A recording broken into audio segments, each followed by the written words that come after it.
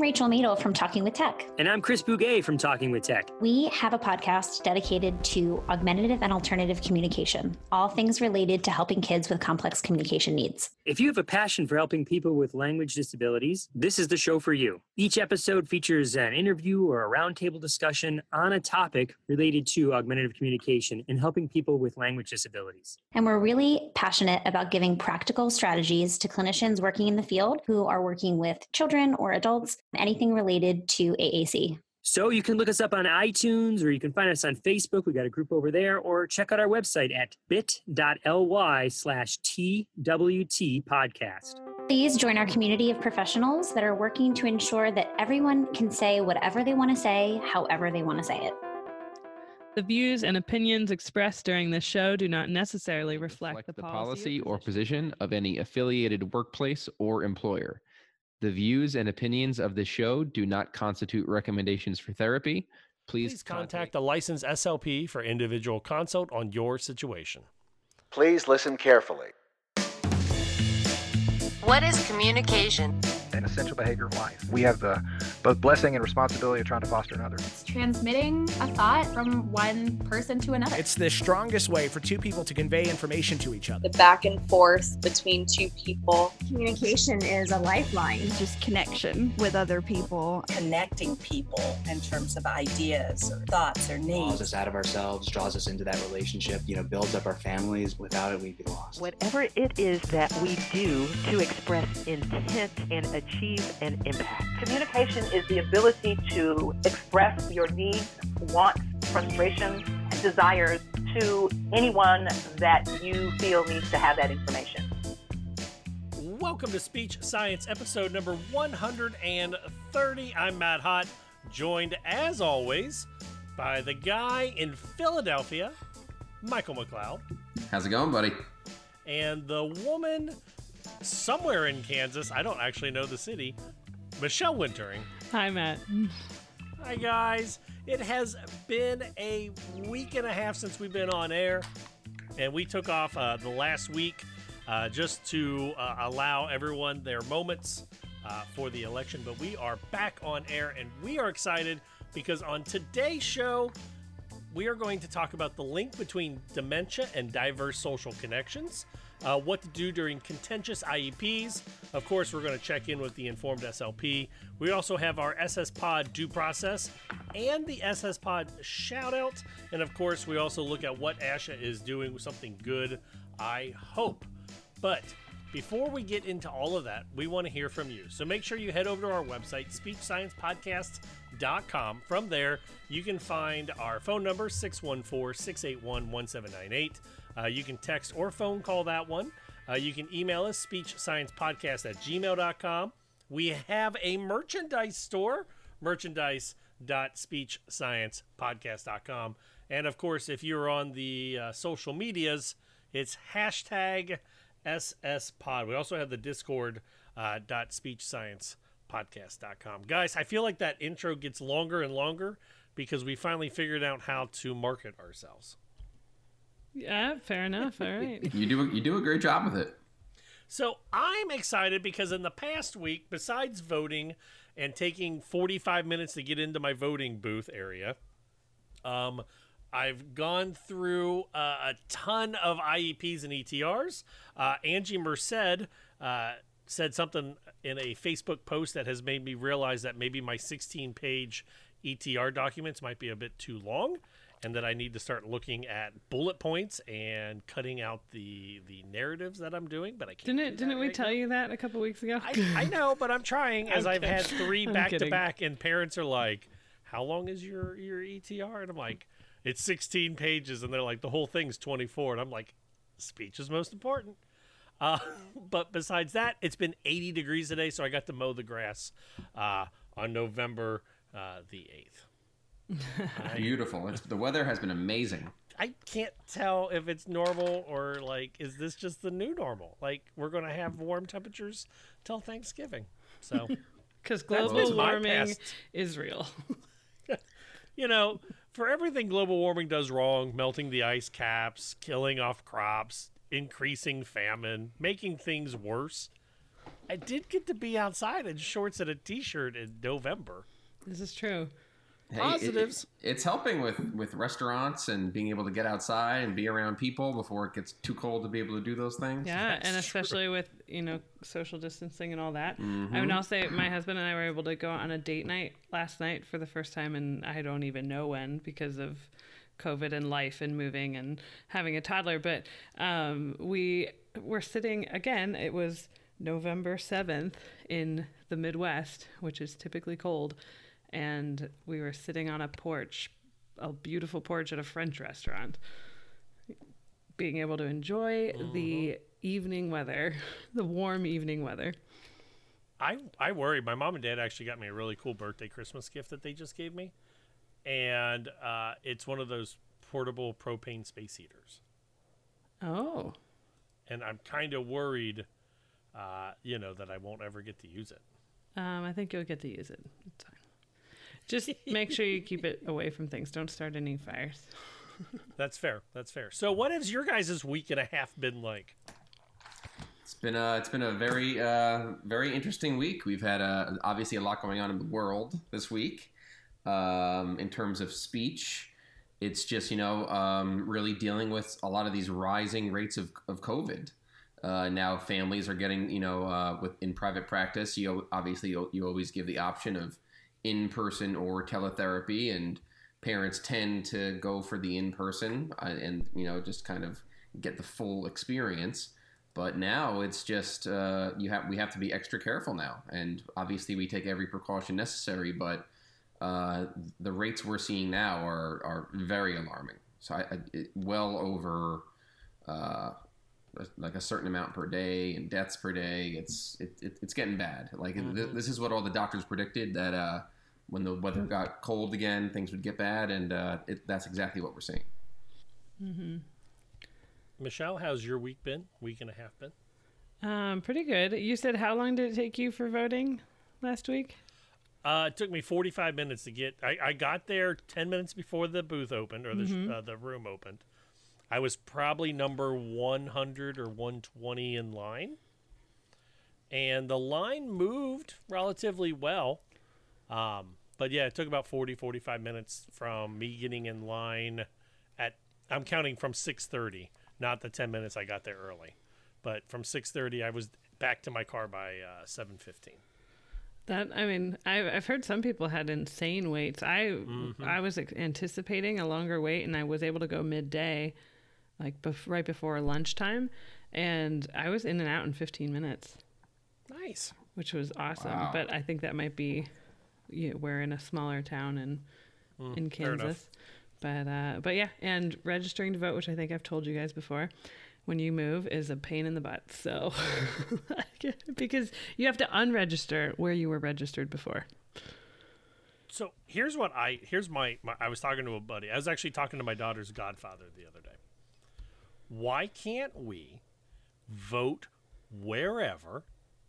My phone can figure out the GPS location that I'm in and give me the 7-day forecast based off of my geopolitical positioning in the world.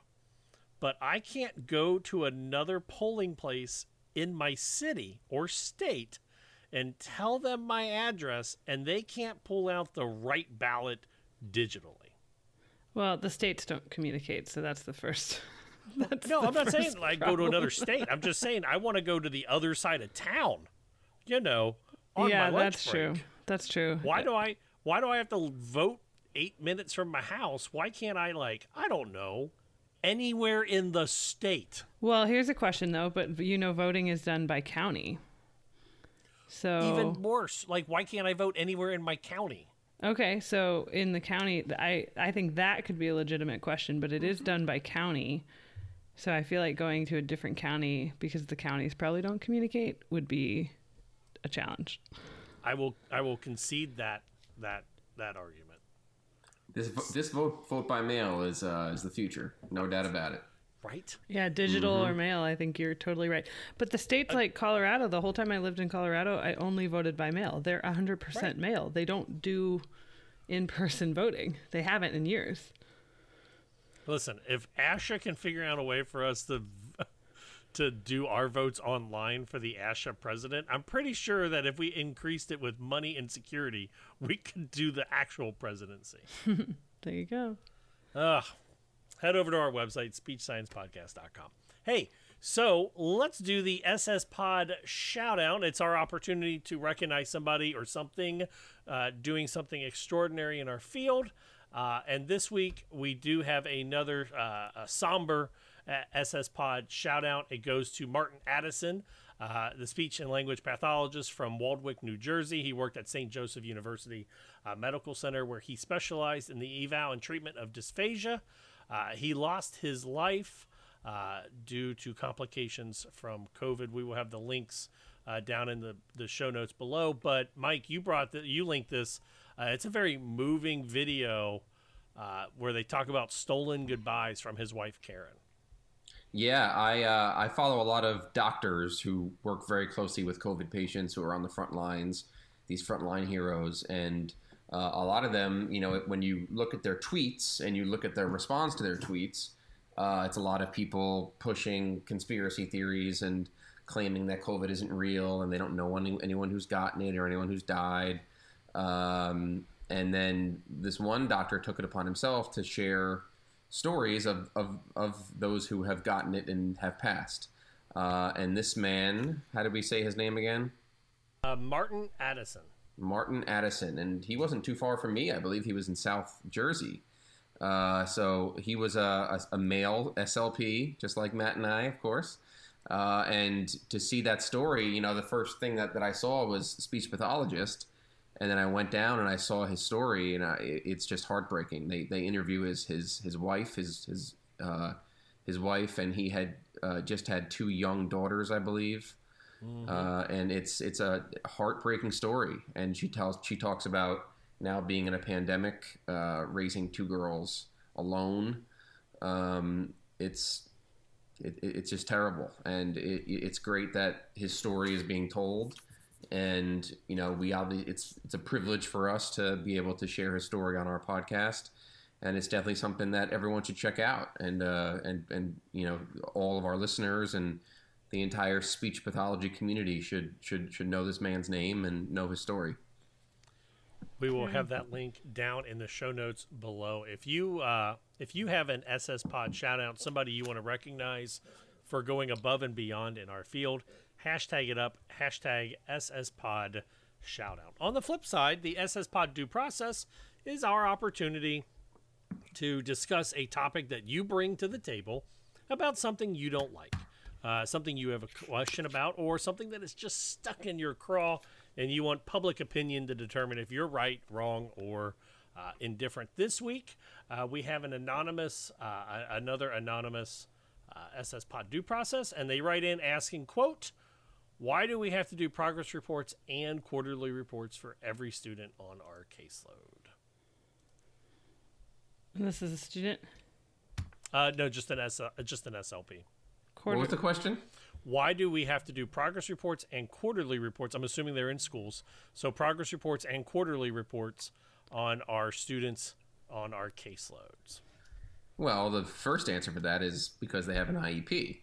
And so part of the IEP is, IEPs are quite possibly the most data-driven thing in our entire field. And IEPs are not just your basic student plan. They are federally mandated plans for special education and speech therapy. So obviously IEPs can be a major pain in the ass for speech therapists, but they're one of the main reasons why many of us are employed. Many of us have caseloads, and a lot of good can come from them. Obviously, the typical IEP meetings, which we'll get to later, can be contentious, and there's a lot wrong with the system and a lot that can be improved. But in terms of doing reports, it's just I've never been big on these big, lengthy, like perfectly written progress reports and quarterly reports. They came to speech. Yeah, exactly. Put in the data. Talk about what progress is being made, what treatments you're using, what's working, what's not working, what you're seeing, what you're going to continue to do. And it's an incredibly important thing in the school system. And in so many other areas, Sessions can be observed, or sessions can be, parents are much more intimately involved. In the school system, it's the SLP and the student probably in a closet somewhere, and nobody else is seeing it. So these progress reports are actually pretty crucial to the data of the IEP. Yeah. Well, and I think what you just hit on there, Mike, is what my first thought is, having been in the schools, that I remember being incredibly tired of doing. I felt like every couple of weeks I was doing some sort of progress note or report. But if you stick to the data for those, that's what I think IEP as well as parents and staff really want to see, is that there is change happening. Or if there isn't, okay, what do we need to adjust? So no, and that makes sense. And Michelle, on our side, I had to hide your video because your audio went wonky there for half a second. Okay, but thanks. I can also see where they're coming from, because working in the schools, I did this idea about 3 years ago. I had 90 kids on my caseload, and by the end of the year, I had to do 3,960 different documentations on my 90 kids in the caseload. And the idea behind progress reports and quarterly reports, that's going to also determine, I know here in Ohio, we have to report on our students as often as a typical student does. So if your typical students have progress reports, then guaranteed special education is going to have progress reports. Mm-hmm. Yeah. But it is hard. It is hard to keep up with those and feel like you're staying on top of things in the school. I will say this. I moved to a school that does not do progress reports. Okay. So what do you guys do? I'm sorry? How often do you do them? What's the breakdown? Quarterly. Okay. The quarterly report cards. So it's only progress reports if a student is, I guess, failing or not doing well in a class. And I have to say that on the paperwork side, it has cut down on some very silly progress reports. The student in 5 opportunities was taking a test on 2 of those opportunities, and I was unable to see them. So I have 3 data points for this progress report. I will say I have eliminated those reports, and my day has gone a little bit better. But, I mean, if you eliminate progress reports, if your school district can eliminate progress reports, if you have a caseload of 90, that's 360 less reports a year you have to write. I like your quick math on that. Mm-hmm. Yeah, that's impressive. Yeah, so that I knew that because that was what I brought to the board at my old school district, and they said, yeah, no, we don't care. So. Okay. Womp, womp, womp. So that's why we do progress reports and quarterly reports, probably because your school district makes you. So if you have a due process that you want to bring to the table, hashtag it up, hashtag SSPod due process. All right, so our first article of the day is coming from migrainenews.com, but don't let that weird website throw your brain off. It's actually from a study from UNSW out in Sydney, Australia. But basically, they believe there is a two-way influence between cognition and social connection outside the home. And the greater the social diversity, the better your brain does in cognition. But on the flip side, the better your brain does in cognition, the more likely you are to have greater social diversity. So they are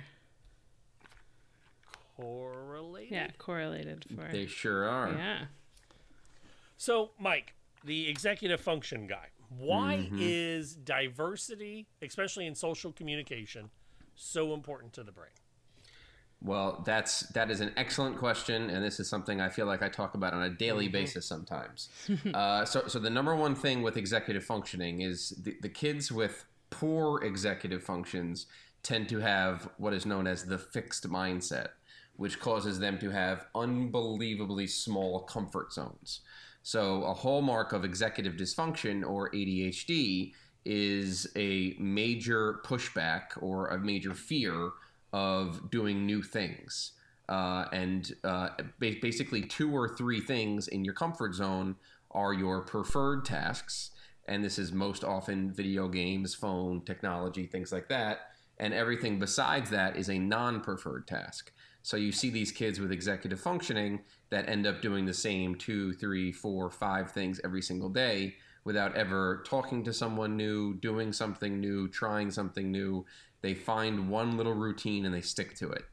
And this is one of the major things that delays progress. And one of the number one things I always talk to families about is that the frontal lobe of the brain, we now know this from the research done by the Harvard Center of the Developing Child, is that the prefrontal cortex, the frontal lobe of the brain, develops due to meaningful experiences, varied experiences, and interpersonal relationships. So the more people you're able to meet, build relationships with, learn their point of view, learn their experiences, learn their differences, learn your likes and dislikes, things you have alike, things you don't have alike, the more varied experiences you have, the more that you're able to learn to try a new activity, be not so good at it the first couple of times you try it, and then gain competence and then gain confidence. And that's really what builds the skills. You know, you can take the medication, which is very evidence-based. The therapy is very evidence-based. But one of the most important things is to get out there, meet new people, and try new things. I know we've talked about the meaning. The 3 things you said: the meaningful connections, the diverse. Can you say those again, Mike? Because I just think that those really hit on what this article talks about too. Meaningful experiences, varied experiences, and interpersonal relationships. Yeah. So that right there is summarizing, is I guess supporting what this article is saying too about even later in life, that those meaningful relationships, the diversity of the relationships and interactions, and is so important for cognitive skills. I think that also, excuse me, my voice almost went out there.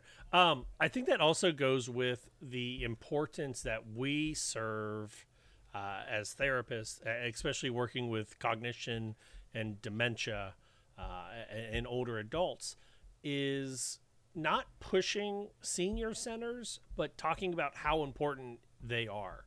I've been doing home healthcare since COVID, the COVID outbreak.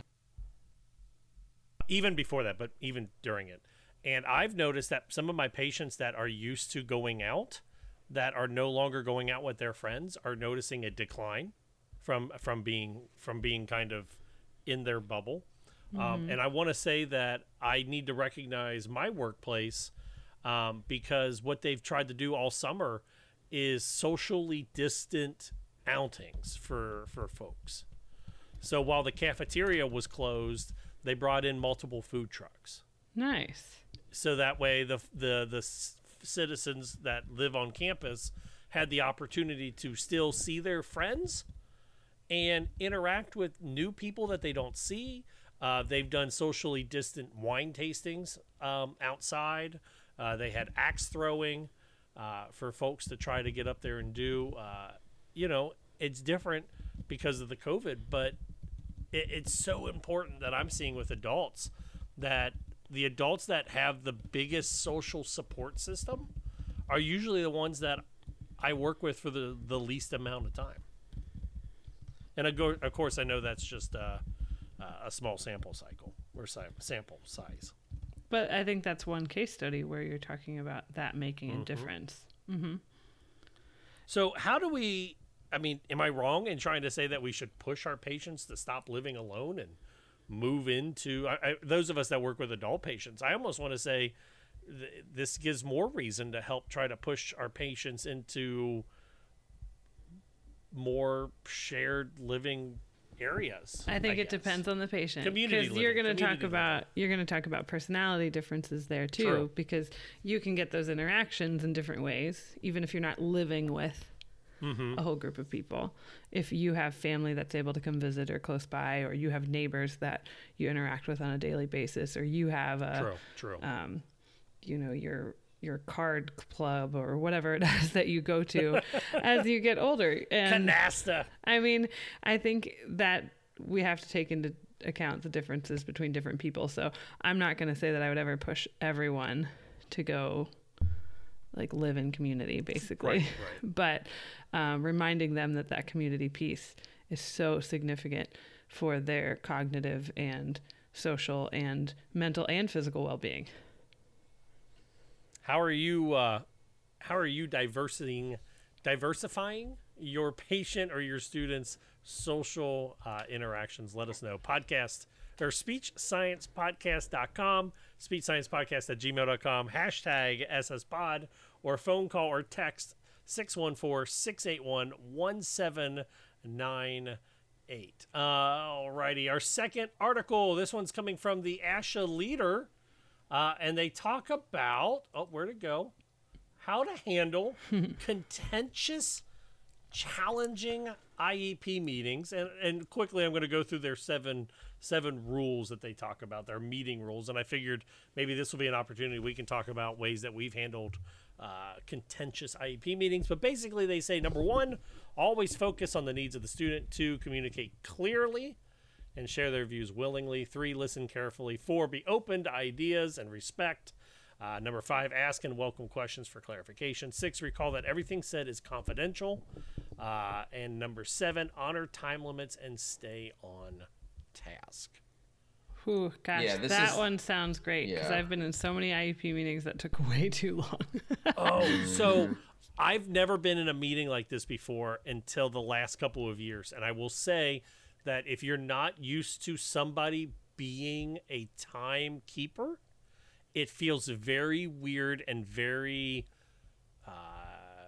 angry or short or demeaning, I guess. I don't know how you want to put it. But if that's not your norm, yeah. Right, if that's not your norm, where you're used to being like, an IEP meeting might take 3 hours and I'm going to just block off this time. Oh my gosh, guys. Having somebody say, listen, we've only got 60 minutes and I hear what you're saying. Let's write down that question. And if we have time at the end of the meeting, let's come back to it. If not, let's set another date. And I can't tell you how many more IEP meetings I look forward to going to now, and also how much smoother they work, because even parents identify that and they say, this may not be for this meeting, but I wanted in the notes that we need to talk about X, Y, or Z. Mm-hmm. It is wonderful. I think that is such a smart way to do it. I sat in way too many meetings that took hours. And I think for the expectation for staff, as well as staff who are often salary staff. So now you're, it's the other duties as assigned piece. Or if you're paying people per hour to be there, that should also be taken into account for many reasons. And then also for parents scheduling who have other children, who have sports, who have jobs themselves, to be able to say, I know I can block 2 hours and that covers this IEP. And if we need to schedule another time, we will.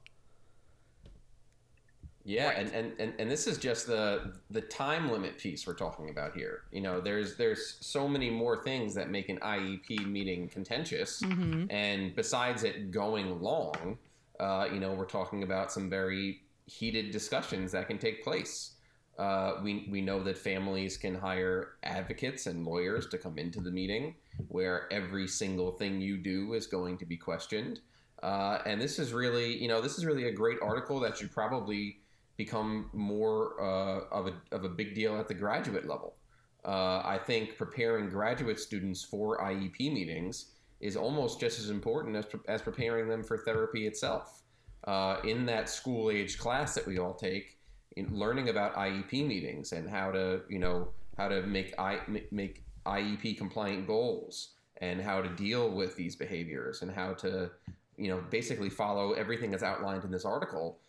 Is something that I think the vast majority of SLPs have been in these situations, and it can be this could be one of the most stressful things ever. You can have a massive caseload and have to treatment plan and have to data collect, and then you have to go sit in an IEP when you're missing sessions that you have to make up later, and you can really be disrespected in these meetings. And I will say this, I think what goes a long, long way to make contentious IEP meetings less contentious is strong support from your superiors. Definitely. Yeah, and if a parent attacks what you say or a principal doesn't support you or a boss doesn't support you, like you're DOA. You're dead on arrival in that IEP meeting.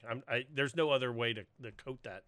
I can't believe I was in the field for 9 years before I had a principal look at me in a meeting after a parent said, like, question something. And I remember the Principal Misty said, "Matt, you're the communication expert. What do you think of what mom is asking about?" And it was just like, oh my gosh, in 9 years, I had never heard that phrase come from a principal. And it just immediately, it meant that whatever I said had weight. But if she would have looked at me and said, "I don't know, do you think that's important while you're playing cards with your students?" Like, there's such a powerful thing if you have contentious IEP meetings. If you don't have strong leadership support, get out of that district, man. Yeah, I could. I'm advocating everyone to quit. I cannot agree more. And this is something that supervisors and school leadership need to understand and need to take more seriously. If anyone is going to be attacked or disrespected by the parent, it's going to be the therapist themselves. Because sometimes the therapist has to be the bad messenger. Sometimes the therapist has to let the parent know your kid has behaviors, your kid's not making progress, your kid needs to use an AAC because I don't think he's going to be verbal. There's so many things that SLPs have to do that fall under our responsibility that cause some contentiousness. But if you have a special ed supervisor, a principal, a superintendent, whoever it may be, who's in that meeting that has your back, it makes all the difference. And again, though, going back to the due process question about progress reports and quarterlies, if you don't have the data, going into a contentious IEP, you are SOL. Yeah. Completely you've agree. got to back that up. Yeah. And just as you said, having a supervisor who can possibly be in that meeting with you, if you're anticipating it to be contentious or super stressful for the parent, for a teacher, for the child, if they're of an age to be there,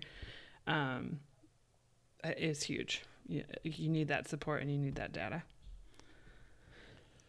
I remember I took over an IEP for another SLP, and I looked at their progress reports, and they were very shaky at best. So when I had to go in, I had to, the parent I knew was contentious, the goal I knew was preposterous, but I didn't have the data to support either one. And I was very young in my career. I want to say in my first 3 or 4 years. And it felt like I had just run straight into a buzzsaw. Like, legit. And I learned at that point, like, hey, even if you inherit a terrible goal, you gotta collect that data so that when you go into that IEP meeting, you can stand tall and defend your thought process. Definitely. Mm-hmm. Absolutely. Is there an IEP meeting either one of you all remember, without going into too much details, that felt like the worst IEP meeting Definitely you've ever been involved in? I remember it's everyone that has a lawyer. I hate to say it. Of course it is. It's like, I remember a couple school districts ago, this lawyer was not a family lawyer, was not an education lawyer, and every time you spoke, he would question what that word meant. So you might say, I gave the student the expressive one-word picture vocabulary, and they got a word semantically correct, but they used the wrong word to describe. So basically, they called a pier a bridge, a half a bridge, and you're like, oh, that's semantically, I could see where they're coming from. Not correct, but I could see it. And he was like, could you tell me the definition of semantics? I'm like, oh, let me Google it for you. That was I had to deal with that guy for like 4.5 years. I was once in a meeting where we were talking about a student who was basically nonverbal, and parents were concerned about social, and the advocate was pushing for the school SLP to administer the pragmatic language portion of the castle. And everybody was just like, that is not an appropriate test for this student. That's going to be a total waste of time. Mm-hmm. And they just would not accept it. You have to do the castle. You have to do the castle. It's just like, these lawyers come in and, they're lawyers and everyone respects them because their job title. But as Matt said before, we are the communication experts. I don't care if they're lawyers. I don't care how much they make per year. We are the masters when it comes to speech and language. Michelle, any major meetings that kind of stick out to you, or? It's been a little while since I've been in the schools, but I can think of some specific ones that were hard or challenging, and having a lawyer present was one. Having an advocate, not present in person. It was really an advocate over an audio presence who wasn't in person, because it and I know people are dealing with that more and more today, but it was really challenging at the time to have someone really fired up, I guess, on an audio, and with an audio presence and not physically present in the room. I am all for advocates, by the way. I am too, and I know some that I've worked with and learned from. But if just things that can make it a more dynamic, more challenging IEP. And if you get an advocate that doesn't know what they're doing, that I think is where the stress level of the meeting goes through the roof. Like, I feel like parents already don't know what they don't know in IEP meetings, and we need to do a better job of educating them. But then if they get an advocate that they don't know what's going on, it just feels... I can't tell you in my old districts how many parents I've had bring their, sister or brother along who had a child on an IEP years ago as their advocate. Okay. Like they... Right? Which I'm all about that. If they want a family member present with them, like to have a support person on their end, but I wouldn't call that person the special education advocate. Yeah, they called themselves an advocate, and we were like, "Ooh, not quite what I was thinking." So, but it can be hard because, I'll think of another example of an IEP and working with a lot of students who are deaf and hard of hearing. I don't want to say contentious, but emotional meetings of, as a kid was getting older, trying to determine the best, L1 for them academically, whether that was American Sign Language or an AAC device or spoken English, and whether they should stay in a school for the deaf or be in a mainstream school. So some of those conversations were emotional, but I wouldn't say contentious, but it's the tough, hard conversations that you're having as kids get older in special education. I will say this, and this is the first time I'm bringing it up truly on air. My daughter, we need to basically work on the hearing side with her, and she's about a month and a half old, and we're working with Help Me Grow. And I spoke with the person on Help Me Grow on the phone for 15 minutes and was so fired up, I was ready to go contact a lawyer to represent me in the next meeting. Really? Because they said that they don't have a hearing specialist, but they could get us a developmental specialist. Well, and I said, cool, but my problem is she can't hear. And also, what do they mean by hearing specialist? Like, what certification is that? There's something here that it's like a teacher for the deaf and hard of hearing. Okay, so a teacher of the deaf, a TOD. Got it. Okay. But they were like, we only have one in the county. And I was like, cool. Then they need to come see my daughter. And they were like, well, we have other speech and language pathologists. And I was like, cool. Have they worked with deaf and hard of hearing? Because I'm an SLP, and I think I've had 3 in my 10 years. I would not classify myself as a SLP that can work with deaf and hard of hearing anybody. And she was like, well, we have one, but she couldn't be assigned to you. She would have to be on a rotation. And I'm like, you're not giving me anything that would help my family. So I get, though, man, from a parent side, I've been in this thing for 5 weeks and I'm already fired up. Yep. Yeah. And I guess that's why I say that IEP meetings can be very draining, not just for the therapist, but for the families especially. So we want to know about your most contentious IEP meetings. Remember HIPAA, remember FERPA.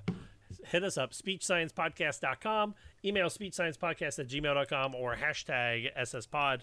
Phone calls and texts is always welcome, 614-681-1798. Guys, I am so excited for this interview. I sat down with Hillary Cooper. She runs the Dysphagia Outreach Project. Do you guys know what the Dysphagia Outreach Project is?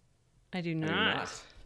So, it is the most wonderful thing, and I'm not just saying it because Hillary was on the show, but what they do is if you work with a patient or a family or a student on dysphagia, and they cannot afford the modified cups, the modified silverware, the thickener, like the bullets to puree foods, the Dysphagia Outreach Project will send it to your client, to your family member, to your student, 100% free.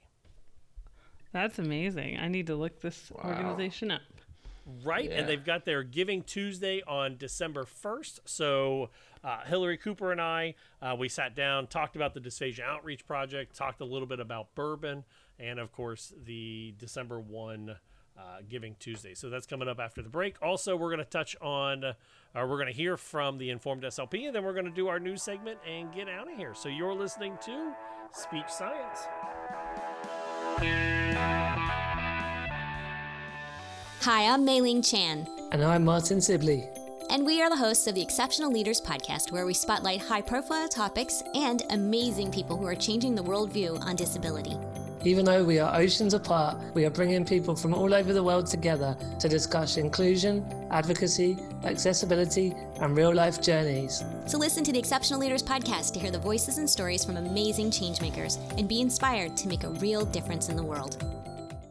This is the story of a very special woman. Just a few knew about her superpowers. In a matter of seconds, she turned herself into a great mathematician. She masqueraded as a regular person at work, but as a superhero at home. Everyone knows her as Gabriella. I still call her Mom. Your hero needs you now, and AARP is here to help. Find the care guides you need to help, complete with tips and resources at aarp.org/caregiving. Brought to you by AARP and the Ad Council.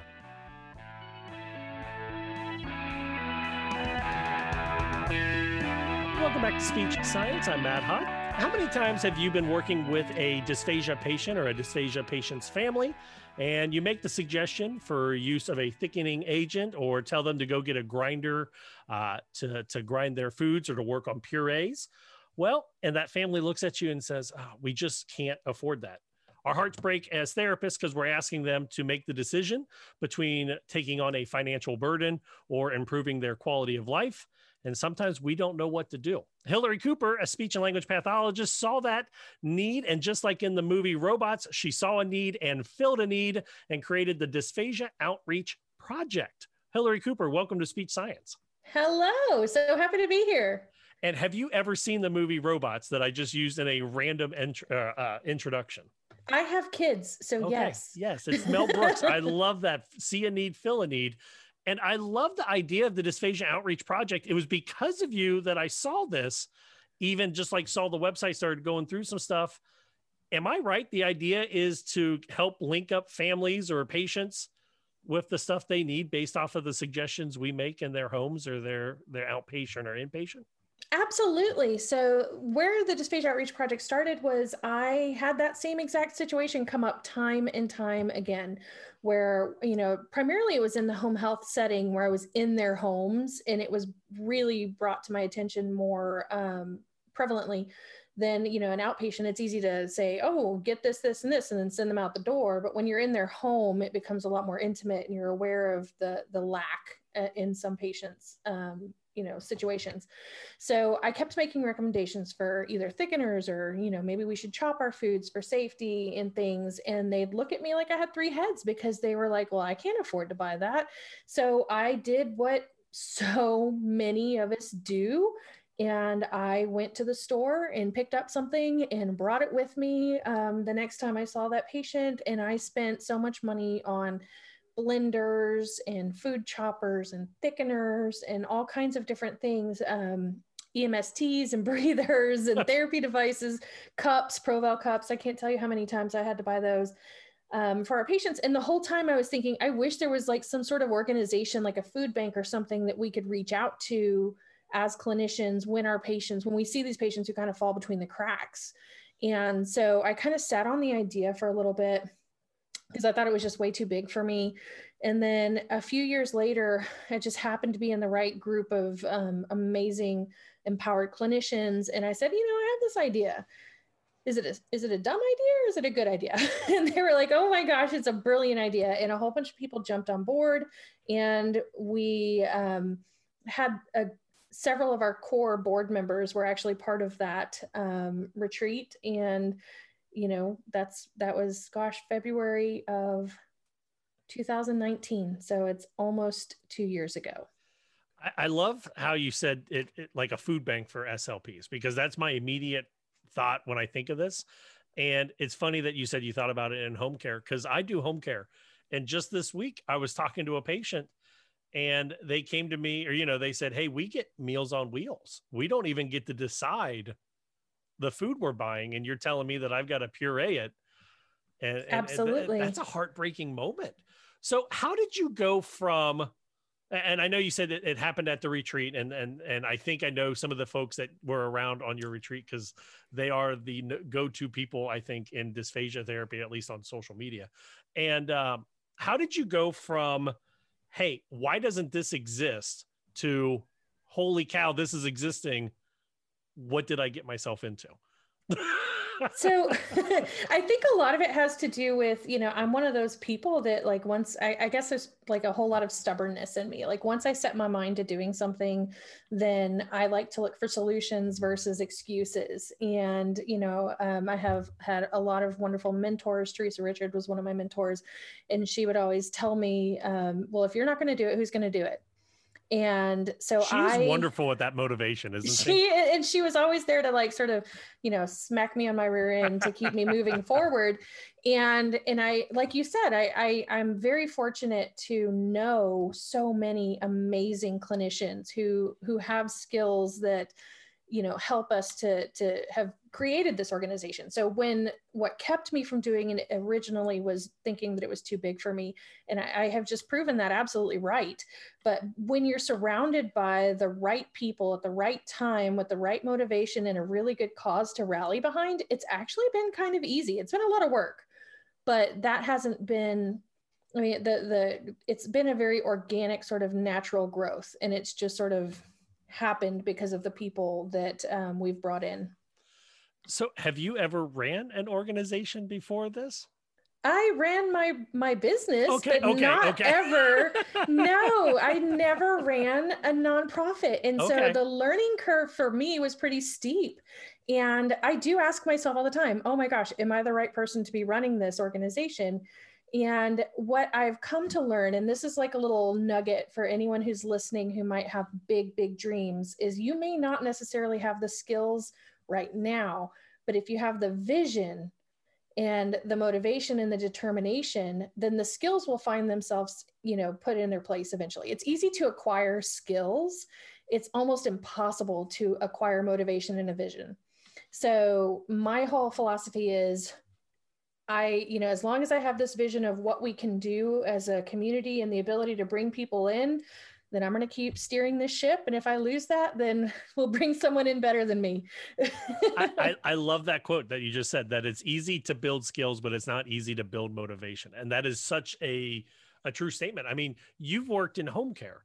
There is I've said this to other people. I work in schools and I work in home care. And I love working in home care because it's like owning my own private practice without having to have insurance and without having to go find patients. Somebody else does all that and I get to do the other stuff. But you have to be self-motivated to get out of your car on time, to walk into their house, stay 35 to 45 minutes, and then come back. Like, I can't tell you how many nurses and home health aides that have dropped out of home health care because they couldn't get out of their car on time, because it's a tough job. I'm not surprised that you had the motivation to kickstart this. So we're coming up on 2 years, I believe you said, or did we just pass 2 years? So from the speaking it out loud in February 2019 to where we are now, we're about a little bit about a year and a half, almost 2 years. So we're kind of pushing that 2-year mark. But where we've come in that time has just exceeded, I have big goals. I have big dreams. That's another Teresa thing that she instilled into my head, is to think big and to dream big. And this organization has just exceeded any of the expectations that I had for it, and continues to on a daily basis. And there's times when I take a step back and I'm like, holy cow, look at what we're doing. we're really impacting people's lives. And this little, if I had let my self-doubt stop us from doing that, or stop me from saying it out loud, then these are lives and families that have been changed by this organization that would not have been helped otherwise. And it just, every once in a while, the reality of it hits me, and I'm just like, oh my gosh, this is so cool. I think out of all the things I've done professionally, this is my favorite, and I don't even get paid. Isn't the free stuff sometimes the most rewarding? It really is. And, I think it just goes to show, I tell all of our volunteers that we pay you by filling your cup, your metaphorical cup. And if we're not filling your cup, then that's really crappy pay.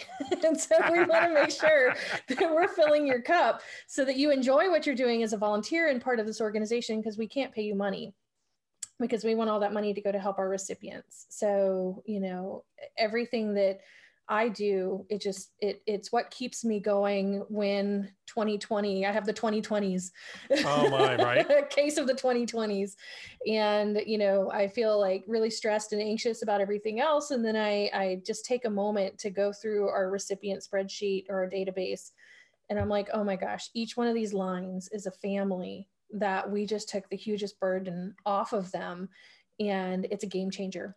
So how does that work? So first, I want to know how it started, but then also like the 10,000 foot view, how does that work with matching up recipients? So I'm guessing when it first started, was it families that you were working with, or did you go, hey, because you're down in Louisiana, hey, Louisiana, we have this option? Because I'm guessing you probably didn't go, hey, everyone in the United States, this is a thing, or did you? How did it start? It started at first with a lot of word of mouth. Okay. And, I have to say, I have to give thanks to our product sponsors. So Simply Thick has been on board since before day one, since it was like a little apple in my eye. John Holohan was like, we're in. So, they've been tremendously amazing. And then Parapharmatech that makes gel mix and Purithic.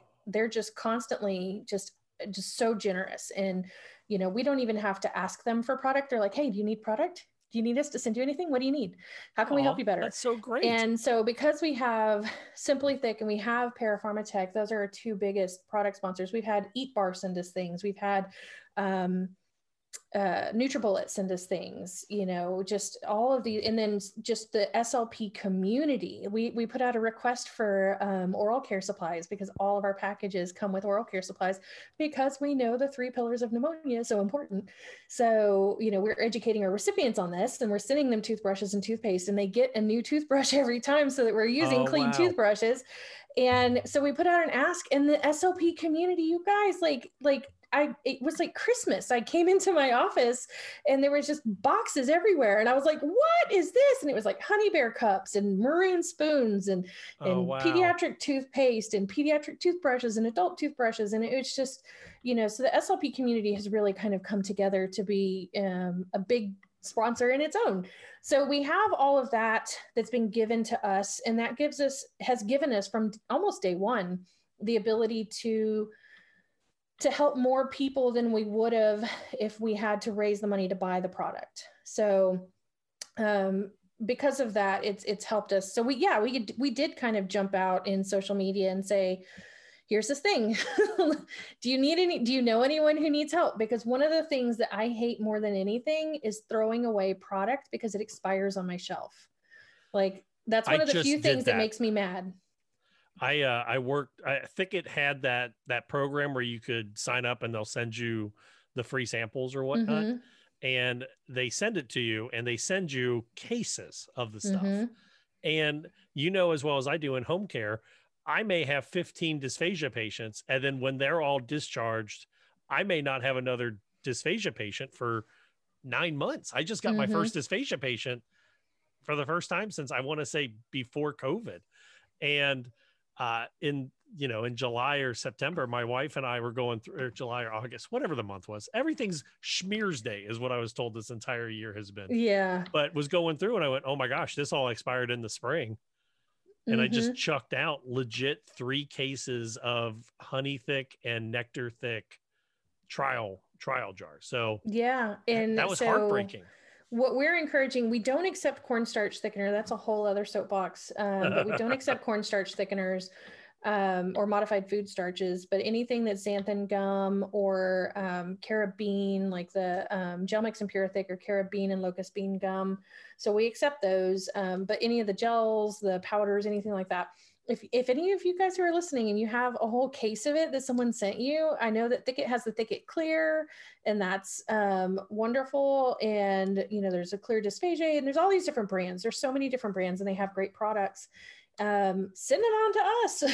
We'll take them and we'll find a good home for them. I wish I would have known that before they expired. Yeah, our recipients are so thankful. I spoke to one on the phone yesterday, and what they tell me is that they become they get so used to us helping them that they become dependent on it. They're like, oh my gosh, okay, whew, I don't have to worry about paying my electric bill because my child's on thickener. And it is such a relief to them that we're providing this service. And, it's because of the SLP community that has jumped on board. So I don't know of many people who have heard of what we're doing and said, that's a really terrible idea.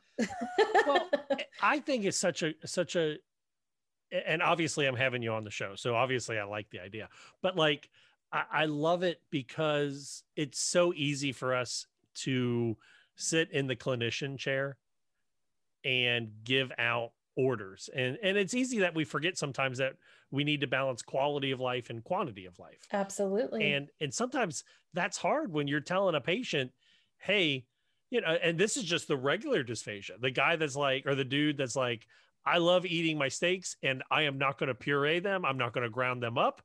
I will let them get stuck, but I enjoy it with my glass of Merlot, and you're not going to do anything. And that's a tough quality of life conversation. But then when you have the family that says, you know what, I look at food as just fuel. I don't care how it tastes, but I can't afford what you're telling me.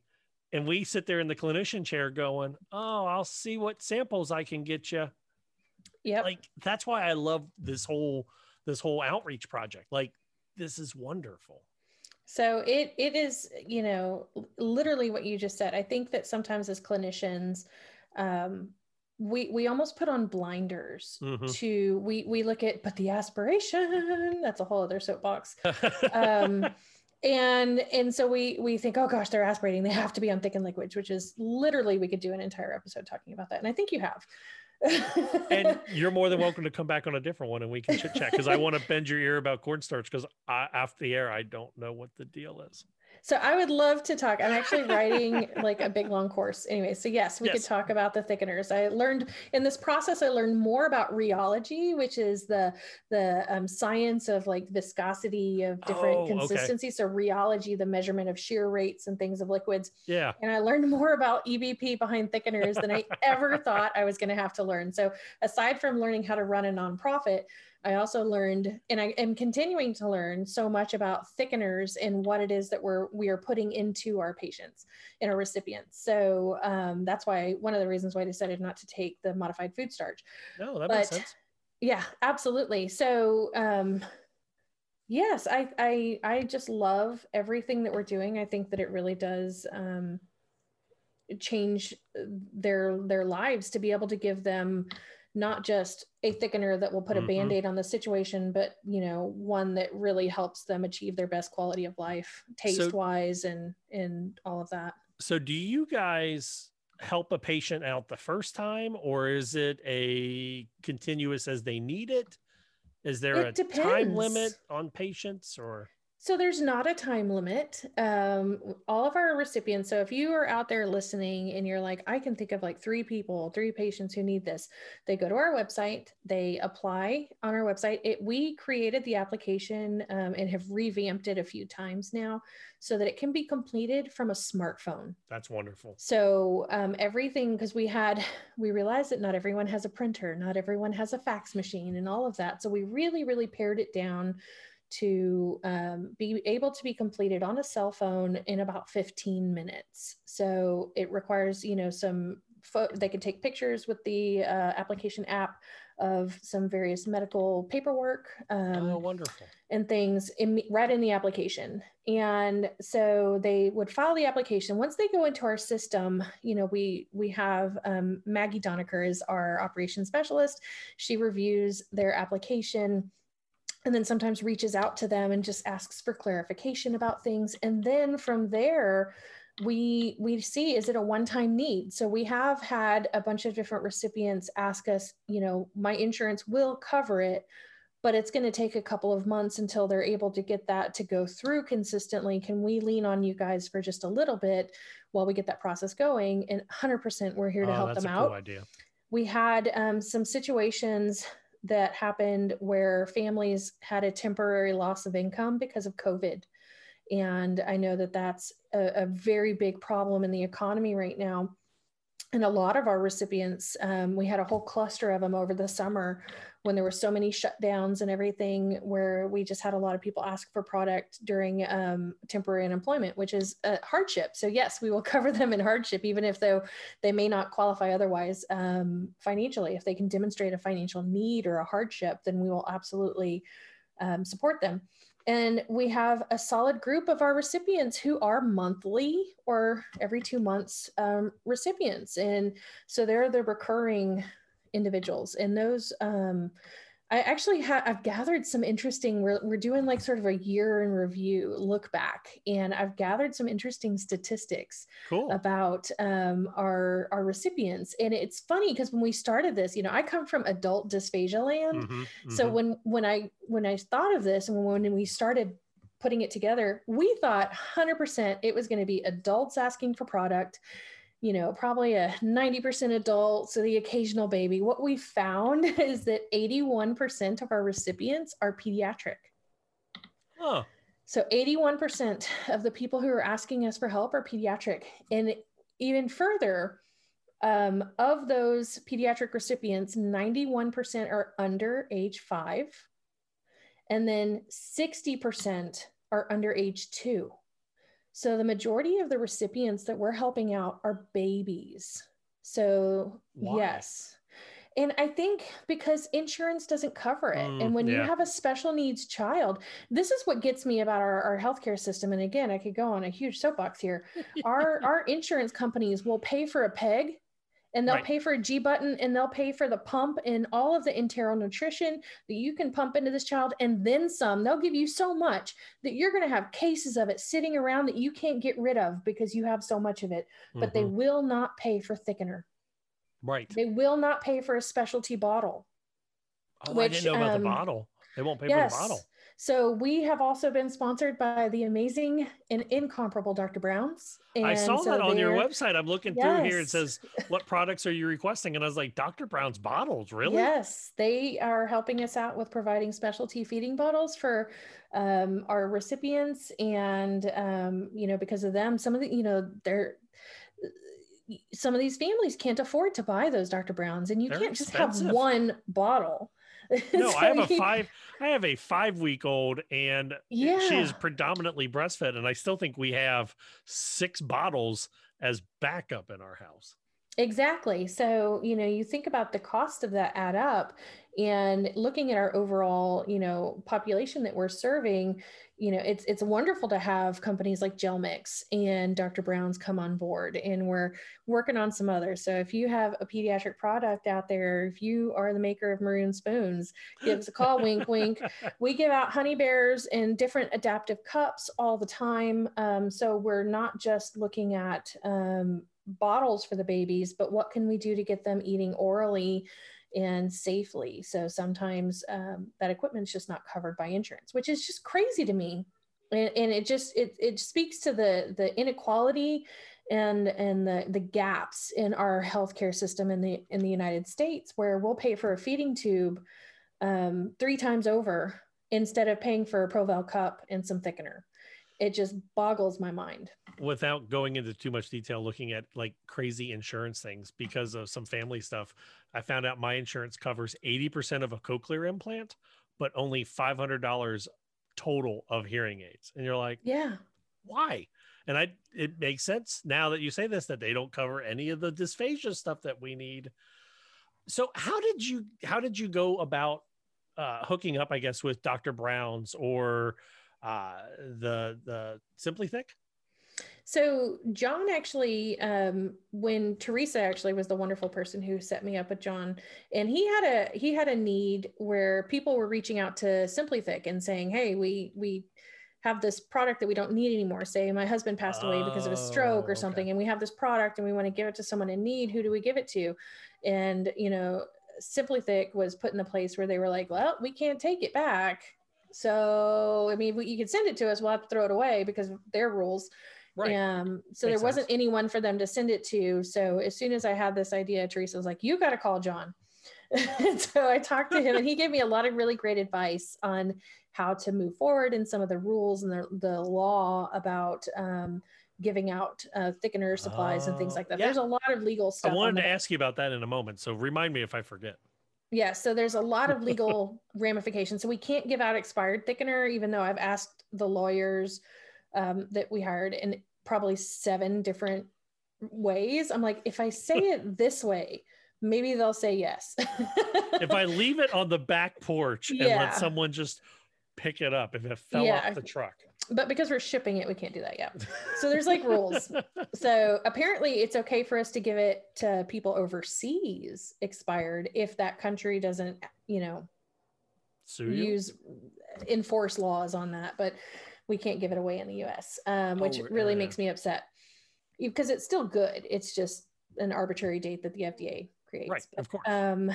So we can't give out the expired stuff. But, John was on board with giving us advice from pretty much day one. And then Melissa Malone from Parapharma Tech has been tremendous with oh gosh, you guys only have Simply Thick. What about our babies? You guys need to be able to help the babies. And so they have been extremely generous. I mean, they have given us thousands and thousands of dollars worth of thickener. So another fun fact is that we have been donated 10,956 items. Wow. And we have given away 8,369. Wow. That's awesome. That is a cool number to know. It is pretty fun when you think of it that way.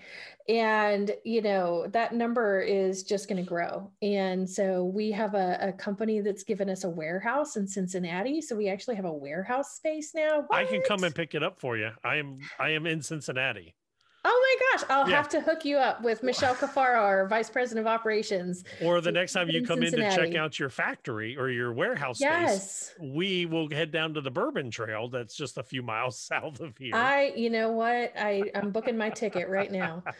No, I would actually, honestly, I would be really cool to just introduce myself and meet. That would be awesome while we're down here. Absolutely. So you had mentioned that there are certain laws that you can't give away, like expired stuff. How do you guys ensure, and if you don't want to go too much into detail, that's okay. But I think I'm a pretty clean person. I think I take good care of my stuff and as a therapist. And if I've got extra stuff I want to send your way, how do you know, or how do I ensure as a therapist that my stuff is going to meet the standards that you guys need it to meet, or what are some of the standards you guys look for? So it is on our website. So all of our products that are sent to us have to be unopened and unaltered. So unopened, especially the food products, obviously have to be completely unopened. Mm-hmm. They have to be sealed in their original packaging. So we do require that. For things like Proval cups, we have had people donate, things like honey bears. Obviously for honey bears, we take out the straws because most of the time the kids chew on the straws anyway. So, but there are things that, or like maroon spoons we could do. We put them through our own sterilization and cleaning process. We assume everything that comes with us comes to us that's reusable. excuse me, we assume that it's dirty and then we clean it ourselves. And, you know, if it's something that, you know, has obviously been chewed on or beat up or anything, we just have to dispose of. We're not going to be, you know, sending that out. We haven't really had that problem. It hasn't been an issue. So we've had we have an Amazon wish list. So most of the products, I would say probably 99.9% of the products and items that we've received have been brand spanking new in the package. That's wonderful. Most of our thickeners have come from the manufacturers directly or from their, like, in the box, unsealed in the box, brand new. So we have had, you know, instances, unfortunately, where a family member passed away and they heard about our organization and they sent us a bunch of the product that they had. But again, unopened, unaltered, untampered with. If it looks even suspicious, we're going to toss it out. So that's generally how we do it. But it hasn't been a problem. And full disclosure, we're recording this a couple days before Halloween. This is going to be airing a week or so before Thanksgiving. And December is Giving Tuesday. Yes. What are you guys doing for Giving Tuesday, since we're talking about donations? I know you guys are trying to do something big this year. Oh my gosh. So we are having the biggest giveaway and fundraiser event of our short existence. So we're calling it the Giving Event. So you give to us, we give back to you, we give to our recipients. There's giving all around and everybody's just giving and it's happy. So especially after having a case of the 2020s, I think that it's going to be just a much needed sort of celebration of how far we've come, not just as an organization, but also, y'all, we're so close to almost being done with 2020. We have like 45 days left. Yes, we're like so close. So, we're speaking from the past, so we have no idea what's happened between now and Thanksgiving, but we're assuming things have gotten better. If you're hearing this, you survived. I'm hoping. That would be weird if we were like coming across the other side. There is somebody in 2025 listening to this on some old beat up iPad, and they're like, "Oh man, they don't even know what's coming from." So I apologize. So it's called the Big Giving. It's called the Giving Event. Oh, the Giving Event. Giving Event, yes. And so what our goal is our goal is to raise $5,000, because each one of these shipments, each one of these packages that we send out, we're lucky enough to have the product sent to us free of charge, but it costs us to ship it. And so I am all about that flat rate shipping. If it fits, it ships. I will stuff things in, duct tape it to get it closed, to save a few bucks, because we want to be really good stewards of the money that is donated to us, which is why everyone's volunteer in this organization. So our goal is $5,000 to help us with paying for shipping and other operational expenses for the year, which are the operational side of things is very low now that I've asked the lawyer 7 ways how to give away expired thickener. So I think I've run out of different ways to ask them. So we should be good on that for now. But for every $5 donated to the Dysphagia Outreach Project on our website, you go to dysphagiaoutreach.org. For every $5 that's donated, your name goes into the hat one time. And we are giving away huge prizes.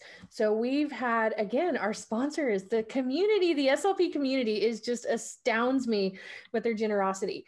So AMP Care is giving us 2 course scholarships. So we have 2 separate course scholarships for AMP Care, which is advanced CEUs. Super excited. We have, Teresa gave us a full year of the Med SLP Collective. We have Jenna Castro-Casbin from the Independent Clinician. We have an iPad. The Texas Mobile Fees Association gave us an iPad. I'm like, holy cow. We have Tactus Therapy came on. We have, shout out to Will. We have some hard to swallow swag out there, some stickers like the OG hard to swallow stickers that you can't get anymore. We have all kinds of different, and the donations are still coming in of things for us to give away. So if you say you give us $25, that puts your name in the hat 5 times. And let's say that first night we draw your name and you win something. Well, guess what? You still have 4 more entries. We're not going to take you out. So there's a lot of opportunities for everyone to win things and kind of get a little, maybe early Christmas gift to yourself, or maybe you could re-gift it to someone else. I wouldn't. I would be like, this is my iPad. You can't have it. This is mama's iPad. I'm going to be using it for therapy because that's what we do. No, I would be like, I'm actually not going to use this one for therapy. I get to Netflix. I don't want anyone to touch this one but me. So yeah, and I, as we collect more items, we're going to be giving away multiple things every night. It's going to be this huge event. We're going to be talking about the Dysphagia Outreach Project. You'll get to meet our wonderful board members and our volunteers and kind of hear about some of the personal stories from some of our recipients and all of that. So I encourage everyone to come in, donate a few bucks and throw your name in the hat to win some really awesome prizes. And then you get this feel like these endorphins. So I'm a giving endorphins. I know. I'm like this research nerd, right? So I read Mendeley articles on my Mendeley app as I go to bed. And there's actually a large body of research about charitable giving and the biochemical response that happens when you engage in charitable giving.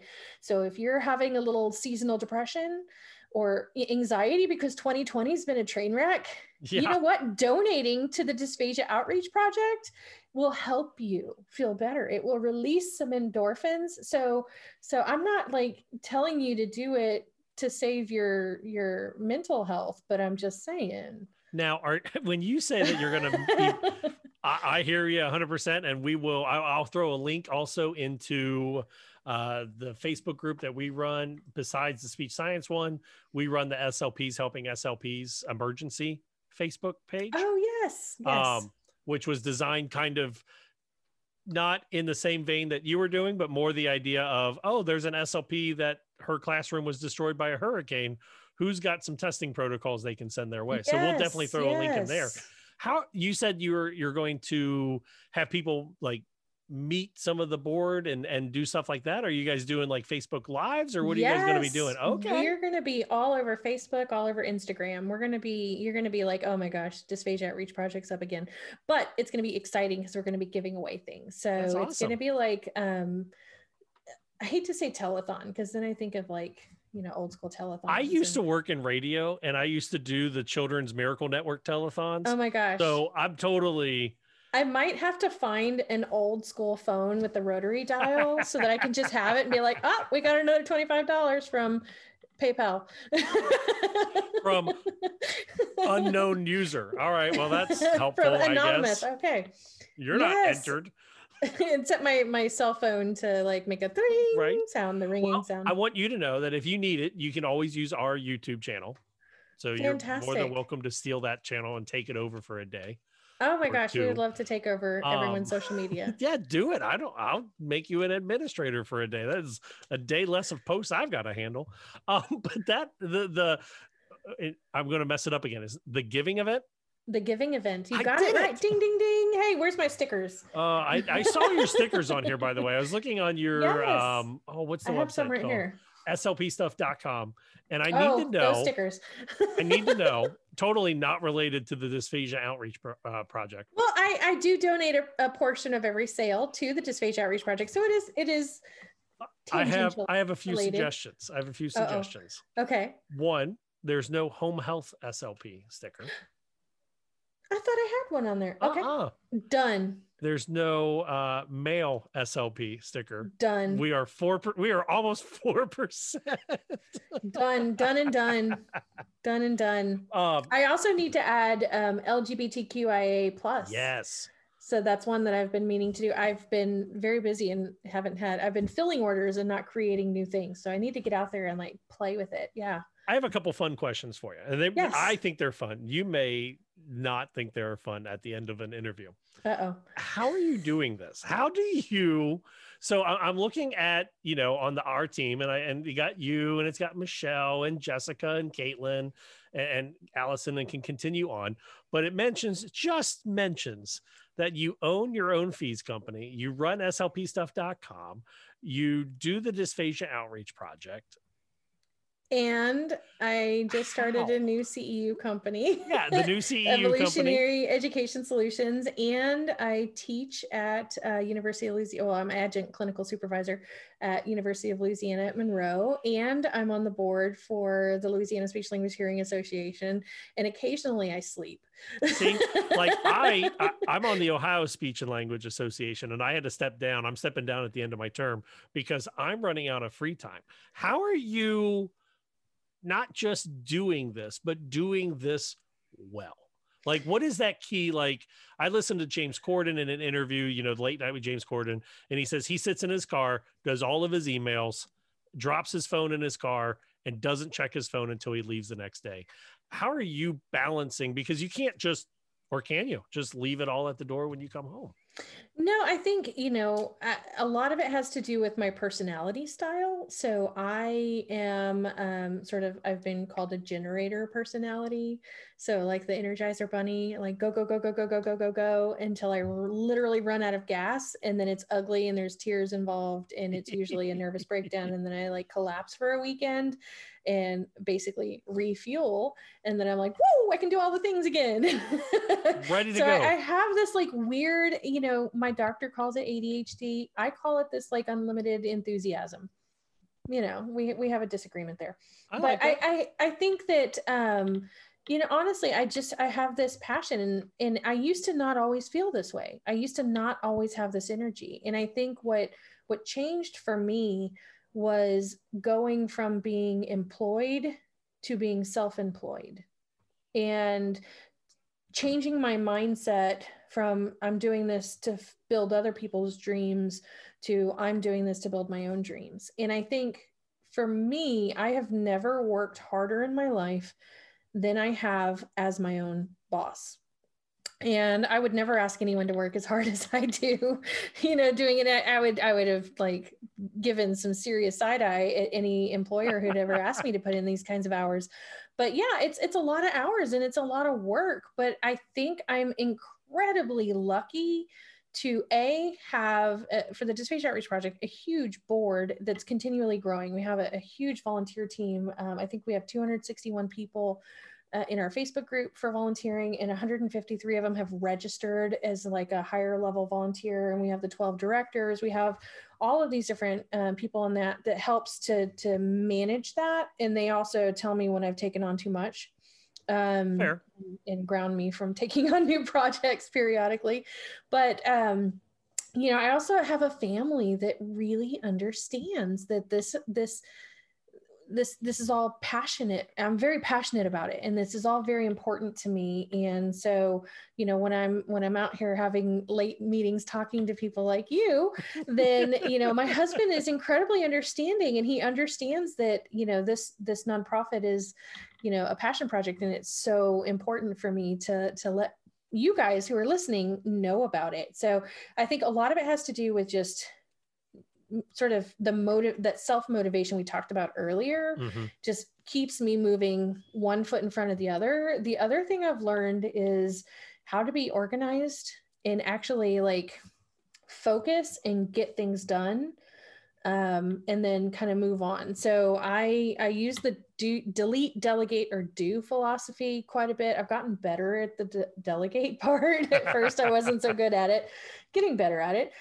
And, you know, I literally, Google Calendar runs my life. Right. If my phone just died and I had to go like, oh my gosh, it was funny. I had to go like a half a day without a phone. And I was like a mole coming out into the sunlight going like, where do I go? What am I supposed to do? Like, I don't even have any to-do lists. How am I going to function? And then later that night, I got my to-do list back up on my phone. I was like, oh, everything's okay. It's not the end of the world. I have my email, I have my calendar, I have my to-do list. All right, I can function. And so yeah, that's basically the short version is how I do it. Is I stack things like Tetris. My calendar is like Tetris any given day. And I think that a lot of my days, like I can't even comment or make a joke because like I do the schools, I work in home care, I have 3 kids, I coach. sit on the state you board do or a lot, association. yes. Do the current ASHA And seal it's until like March. Tetris. Yeah, You, doing like, the you podcast. squeeze I things get in, it. absolutely. And if you have I was hoping you were going to have some magic, like no, you extended the day to 36 hours, and I was I going to oh, let me wish. know how to do that. I wish I had like some sort of magic time machine that would give me more hours in the day. What ends up ultimately happening is, sometimes when I have, a lot of orders for SLP stuff, and then I have, things to write and other projects to work on, I will take out of the sleep column and put into the get stuff done column, and it's not a healthy thing. And I don't recommend it for everyone. So it just works for my personality. My personality allows it. And, I'm also the kind of person that I have to have change in my day. I can't, like, I've done day-to-day therapy, and it makes me want to stab people. Like, I'm not one of those people that can sit there and do Arctic drill all day, because I will like, yeah, they'll have to like take me away in a white coat. Oh, you're my therapy soulmate right now. Like there's a reason I do a podcast, is because I can't just do therapy 24/7. And I love doing therapy. I have to break it up. So for me, my typical day involves working maybe 3 to 5 jobs. So, I may wake up in the morning and run out to my SLP stuff workshop and crank out an order, and then, drop it off on the post office after I drop my kid off to school. And then I go to my office and do some nonprofit work. And then I go do a fees, and then I go to the university. And that's not an unusual day for me. And for some people that would be like, for me, that's like, oh, this is a nice, wonderful day. So I've always said this, and I know we're getting off topic, but I was a theater person. I have a theater minor. I never felt more on top of things until I was in theater productions, because you have to, if you've got so many things on your plate, you have to organize to get them done, or they just pile up, and then everyone looks at you and goes, hey, when are you, in your case, when are you going to ship that thing out to Joe in Wyoming? When are you going to get your presentation ready? Hey, you've got students over here that need this done. That, I don't know. I've always found that I've done better under stress. However, here's a fun ending question for you. So looking back a year and a half, almost 2 years, you get a chance to talk to young Hillary, who is sitting in Swallow Your Pride, Teresa Richards' group. Friend of the show, Teresa Richard. I love Teresa. What would you tell Hillary 2 years ago, or, whatever, that you wish you would have known? And what do you think people need to know if they're looking at doing something that feels so monumental, so absurdly abstract, so big that they can't even grip their mind around it? Because honestly, this feels like that. The Dysphagia Outreach Project feels like such a huge undertaking, a national organization to donate, or to take in donations and to ship it out. I mean, you're in Louisiana, your warehouse is evidently here in Cincinnati, so if it gets robbed, now, it was not me, just saying. but in reality, like, it's a huge project. And one, you need to commend yourself and your team, because that is so awesome. I always say I didn't do it. They did it. They made it happen. I just had the vision and bossed them around a little bit, but they're amazing.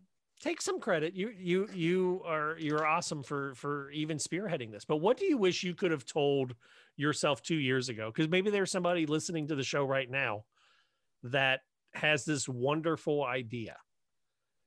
So what do you wish you would have known? Or, you know what I mean? Yeah. So I'm a therapist. I do this all the time. So I think, honestly, there's things that were said to me that helped me get over my fear.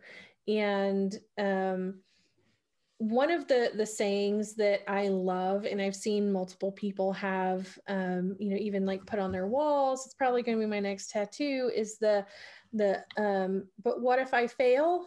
Oh, but what if you fly? right? So it's that whole concept of, okay, so if you don't try, then you don't have the opportunity to fail or fly.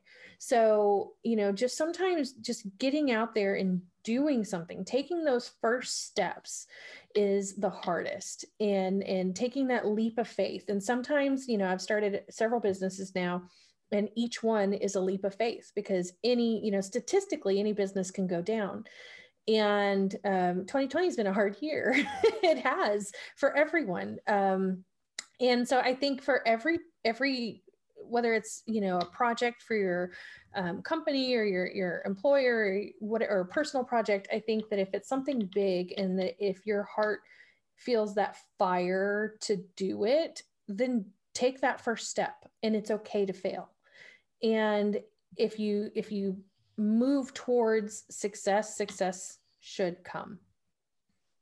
So I think that's what I would have told myself. I would have said, don't be afraid to mess up, because I think that's like our biggest fear sometimes. It's like, what if I mess up? What if I'm not good enough? What if I'm not big enough? Like I had to get out of my own way, and stop thinking those thoughts, and start thinking of, okay, well, how awesome, instead of thinking I'm not big enough, I'm not good enough, I'm not the person who needs to do that, I don't have the skills for this.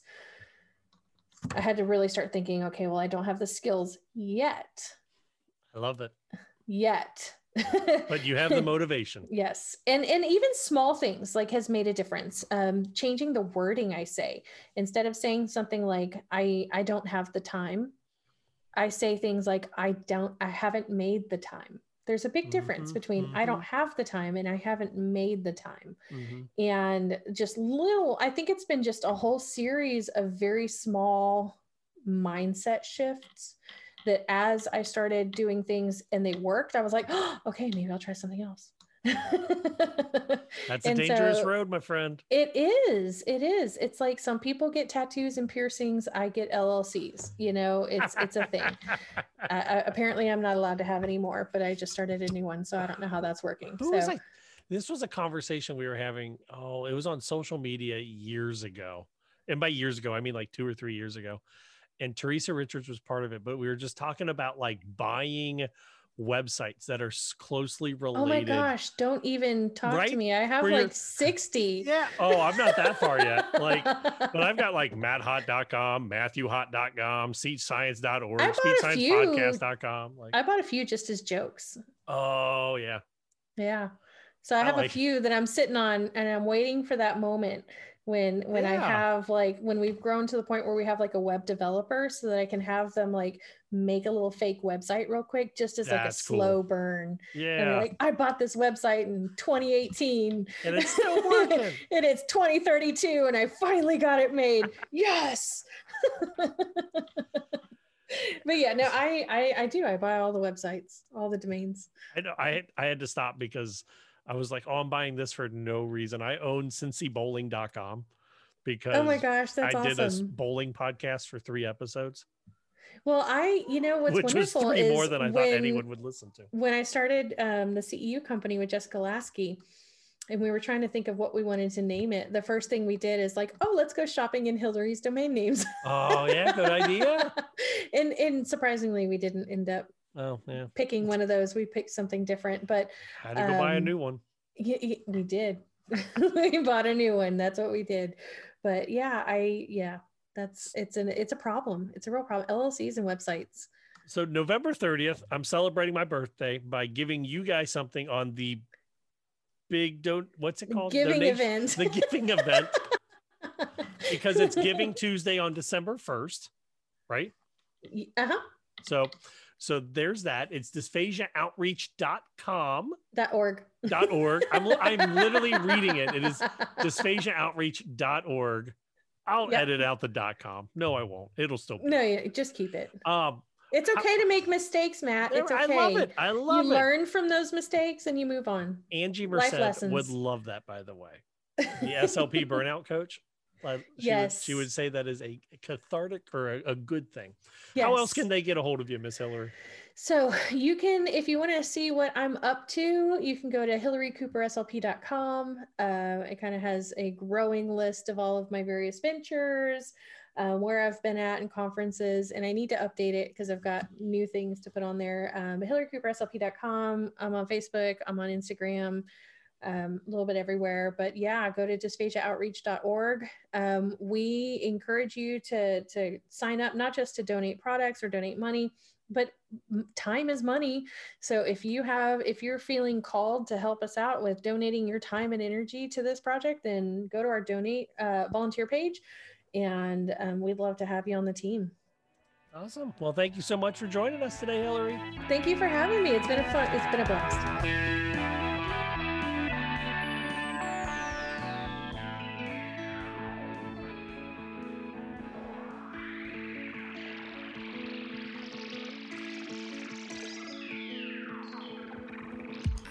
And now for our regular research review, brought to you by the Informed SLP. The Informed SLP releases a monthly newsletter that brings you plain language reviews of only the newest, most clinically applicable research, keeping you up to date on advances in the field and saving you tons of time. So let's get to it. This is a review of a couple of different studies. The first one is entitled Dysphagia and Dysarthria in Children with Neuromuscular Diseases, a Prevalence Study from the Journal of Neuromuscular Diseases. Oromotor Dysfunction in Minimally Verbal Children with Cerebral Palsy, Characteristics and Associated Factors from the journal Disability and Rehabilitation. Comparison of oropharyngeal dysphagia in Brazilian children with prenatal exposure to Zika virus, with and without microcephaly, from the journal Dysphagia. And finally, short-term effects of the myofunctional appliance on atypical swallowing and lip strength, a prospective study, from the Journal of Clinical Medicine. Halloween is coming, and that means it's time for a review of one of the spookiest topics in our field, oral motor disorders. Ooh. So what's new in motor speech? If you think pediatric motor speech disorders equal childhood apraxia of speech, think again. Dysarthria is present in about half of all children with cerebral palsy, as well as being prevalent in pediatric stroke and Down syndrome. This month, a new paper demonstrates that dysarthria is also present in 30% of children with pediatric neuromuscular diseases, like spinal muscular atrophy and Duchenne muscular dystrophy. How about motor feeding? In the world of dysphagia, we learned that, according to Van S. and colleagues, 47.2% of children with neuromuscular diseases present with dysphagia. Phasia? We had a professor who would say it both ways in grad school, and then it became a joke, and anyways, here I am 10 years later going, dysphagia. Okay, back on track. 90% of the children with dysphagia had issues chewing, 43% had issues swallowing, and a third had problems both chewing and swallowing. In children with prenatal Zika exposure, the prevalence of dysphagia is as high as 80% if microcephaly is present, according to Oliveira and colleagues. Typically, features included a history of aspiration and tube feeding, orofacial hypotonia, and difficulties with chewing, oral transit, and swallowing. Are motor speech and motor feeding really separate in these kids? Good question.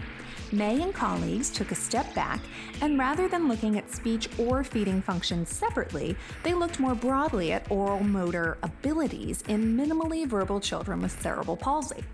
Here are some of their findings. 1. Poorer non-speech oral motor abilities were closely related to poorer communication skills and mealtimes lasting more than 45 minutes. 2. Fine motor function was related to oral motor function, but gross motor function was not. 3. 100% of the children in this study had oral motor dysfunction, and this spanned across all orofacial structures assessed. 4. Poor jaw, lip, and jaw-tongue dissociation, i.e. difficulty moving the lips or tongue without also moving the jaw, were noted, which is often a target for intervention in children with oral motor feeding concerns. Number 5. Abnormal tone in the trunk was thought to be a major contributor to oral motor dysfunction, which reinforces that we need to be very conscious of positioning and postural stability when working on motor speech or motor feeding. In children with specific neuromuscular disorders, unlike children with developmental speech sound disorders, speech and feeding are not separate. Rather, this paper suggests that both arise from underlying oral motor difficulties. So are oral motor exercises back in the cards for these kids? Well, let's take a look at this paper. Again, we link to it online, where children used an oral myofunctional device and apparently improved their lip strength and swallowing.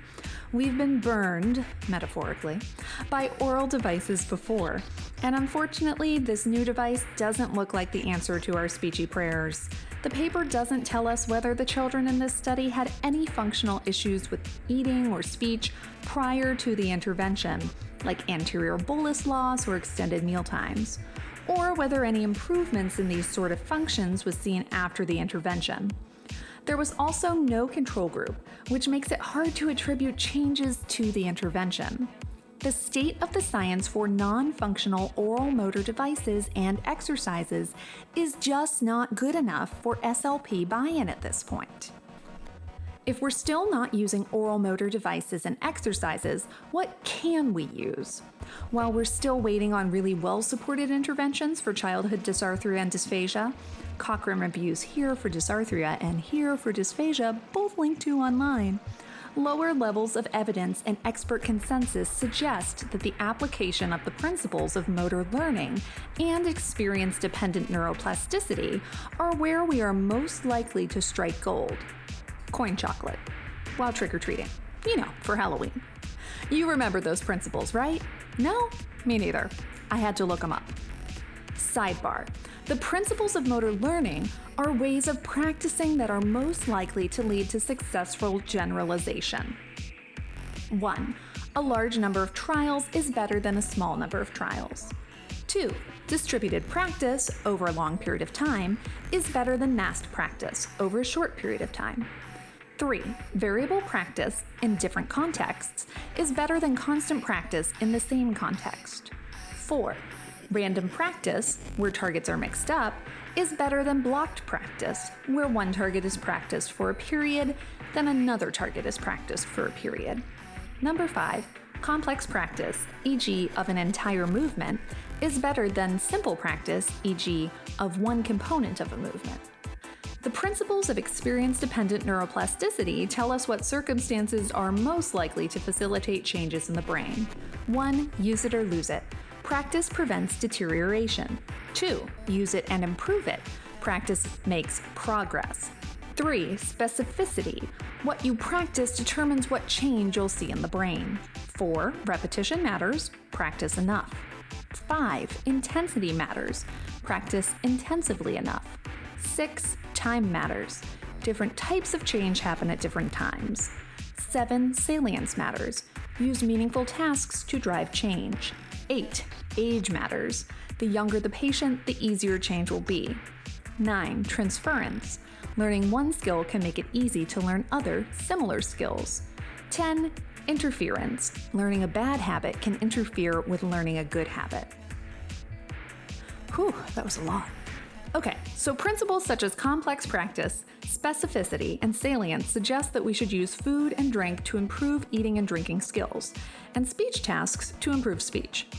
We also have a range of compensatory and supportive strategies, including AAC for communication and positioning and bolus modification for feeding. Oral motor problems should not be scary and mysterious.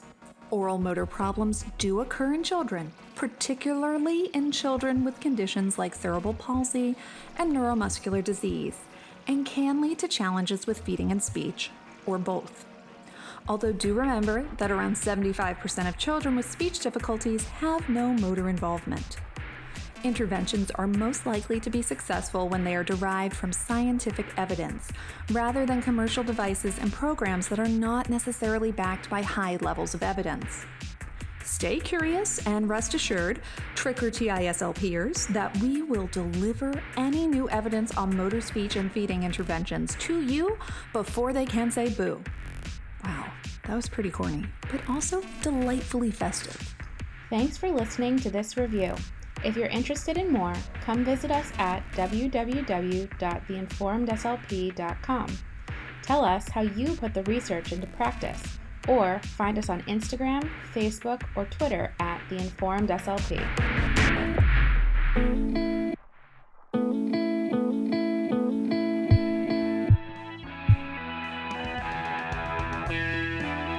Welcome back to Speech and Science. I'm Matt Hott, joined by Michael McLeod. What's up, buddy? Are you watching the football game tonight? I watched earlier today. I don't. Who's playing now? I don't even know. Tampa and Drew Brees, New Orleans.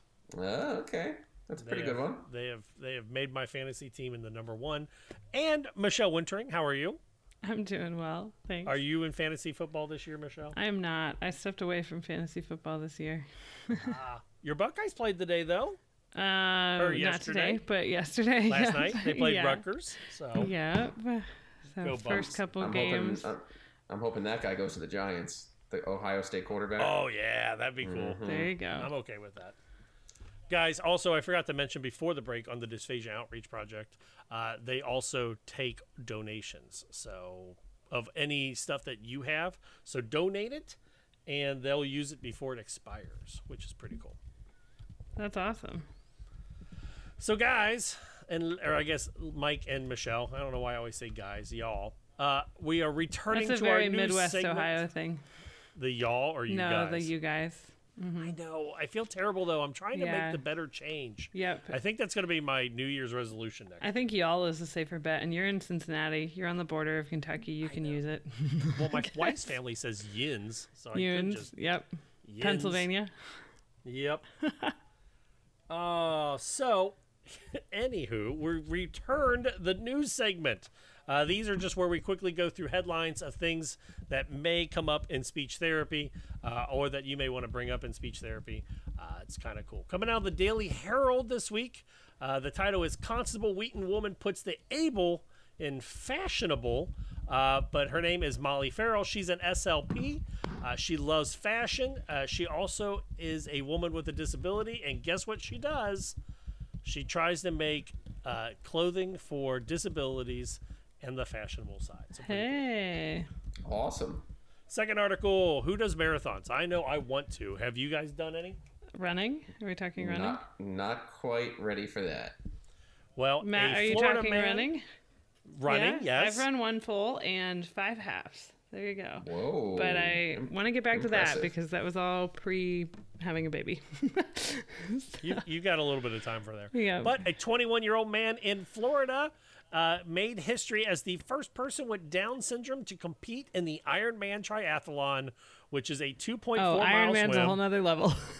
Right, get this. 2.4 mile swim, 26.2 mile run, and 112 mile bike ride. Yeah, it has a marathon as one leg of it. His name is Chris. Wait, what is it? The running distance? Oh, that yeah, is the just length one of a part, marathon. His And they name is still have to Chris bike and Nittick. swim. His name is Chris Nickick, and he had a guide whose name was Daniel Grebe. That's fantastic. Down at Panama City Beach. I want to say that when I was a lifeguard, I got my lifeguarding thing because I had to swim like 4 miles, and I did it doing the backstroke. You had to swim 4 miles for your lifeguarding? It's like a Boy Scout lake Oh, lifeguard. gosh. Okay, I'm like, I did not have to swim 4 miles. I for just my remember I had to lifeguarding do certification. 50 laps. So whatever 50 laps was. Like length laps in the pool? Well, it was laps around a lake swimming area. That might be a whole different ballgame. But everyone else did it like on their front. Yeah. And I did it on my back. When I did my Floating and lifeguarding one, kicking. we had to do forward crawl freestyle for a section of it. And then you had a choice for the second half, but you had to do an face in the water stroke. But no, Matt, I thought I told you that I ran my marathon I ran was in Disney World. Oh, that's right. You did tell me that. Yeah. Our third article, we only got one more here. Everyone's favorite Harry Potter / Batman actor and vampire Robert Pattinson hooked up a 10-year-old with autism who's a Batman fan out in Liverpool. He hooked him up with some sweet stuff. It's in the news. He got his own Batmobile, a couple things signed by Pattinson. Basically, the kid, I'm trying to find his name. They don't give it to me. They just say it's Nicola's son. Oh, James. His name is James. That's a good name. Drew a picture of Batman and said, "I'm sorry I didn't get to meet you. Here it is." And Robert wrote back, said, "Sorry I missed you as well. Your drawing was great. I'll see you next time. I'm in Liverpool." So those are the headlines, y'all. I love the headlines. Those are good ones. The way we end the show each week is we take a quick look at what is happening in ASHA and what they are doing that might be good or not so good. And this week we're looking at their ASHA 2020 Member Media Champions. And they've got 5 of them this year, or 6 of them. Marissa Berea, Kimberly Creel, Fallon Doss, Luis Rickwellman, and Susan Yaf Alzelman. They're all have... Wait, hold on. Why are we not in this? They all do something in media involvement. Okay, I'm just saying, next year we need to campaign for ourselves for this. Get us on there. Because it says one spoke to a TV affiliate, and another one has a TV show. We have a podcast. Just saying. Yeah, and the podcast has been around for quite a while now. 4 years. Mm-hmm. Are you interested in becoming ASHA's next Member Media Champion? ASHA certified members being credibility? Yeah. Reach out to that. Hey, we're going to reach out to their public relations team. Let's do it. Oh, and I just clicked on the link and it says the page cannot be found. I can't make this up. All right. What are we doing this week? Tell me something fun that is happening that is not therapy related. Me? Am I first? Who's I don't first? care. Who wants to go first? Somebody tell me something you're doing this week that is not therapy related that you're looking forward to. That's a very good question. Basically, everything is therapy related. I would say just trying to do what I can to nail down these Thanksgiving plans and making sure that I'm able to see some family and be safe about it. You know what I mean? That's kind of trying to think ahead a little bit. Michelle? Hey, I am enjoying as much of this warm weather this week as I can before it gets cold. And get to see baby on ultrasound this week, so yay. Ooh, that's so much fun. Mm-hmm. I'm not too far off. We're only mid-December, so. There you go. For me in the next week, Mike, you're right, trying to figure out what we're doing that is COVID acceptable Thanksgiving planning. And also, I kicked off my coaching season this week. So over the next week, we should have our first match on the 18th. So I'm not sure if we'll be having a new episode before that hits. So that's what I'm looking forward to. That's awesome. So coaching, it's fun, right, Michelle? I think coaching, especially high school sports, because it's only the big wig coaches that make a lot of money doing it. Mm-hmm. And I always look at them and think they probably started as a volunteer or a student coach or some assistant coach somewhere. So they started not making a lot of money. Right. So I have a lot of respect for coaches because in some ways I used to joke with my fellow volleyball coaches that it's a little bit of almost an addiction because the highs are so high and the lows can be so low when you're coaching. You're Mike, do you coach anything? No, I do not. Just Michelle, speech pathology and executive Exactly, yeah. Michelle, you're 100% right. I remember I had a team that I thought should win, and we took second or third in this tournament, and I was so depressed on the drive home. It was like a 3.5-hour ride home, where I just sat in my car in the most depressing, sad Pandora station I could find, thinking about what I could have done differently. And then the next weekend we won a tournament, and I thought I was on cloud 9. I was more happy that the kids did well than I have ever been for any accomplishment that I've ever done. Yep, I know that feeling. Yeah. Oh, awesome. Well, we want to make sure that you tell us what you're doing, so head over to our website, speechsciencepodcast.com. The Discord is up and running, discord.speechsciencepodcast.com. We got some merch, and we're going to be throwing up some more stuff as we make it. And so check that out, merchandise.speechsciencepodcast.com. And of course, the hashtag SSPod. Our opening music tonight was Please Listen Carefully. It's by Jazar, licensed under an attribution and share alike license. Our bump music was The County Fair Rock, copyrighted John Deku. Find his music over at soundcloud.com/dirtdogmusic. And the Informed SLP was At the Count by Broke for Free. And our closing music is The Slow Burn by Kevin MacLeod. They're both licensed under a Creative Commons attribution license. Have you guys seen the Be a Willow shirt on the website? I did not. We've got a Be a Willow shirt. Does it have a willow tree on it? No, but I could design it to. Should I do that? I would love that. Yeah, be a willow, and it needs the willow tree. Mm-hmm. All right, maybe I'll work on that this week. But I would wear it every day. In the immortal words of Janice Wright, always be a willow. The oak looks strong, but it will crack under pressure. The willow will bend and return to form. And for fellow willows, Michael McLeod and Michelle Wintering, I'm Matt Hott. And until next week, so long, everybody. Bye. Bye.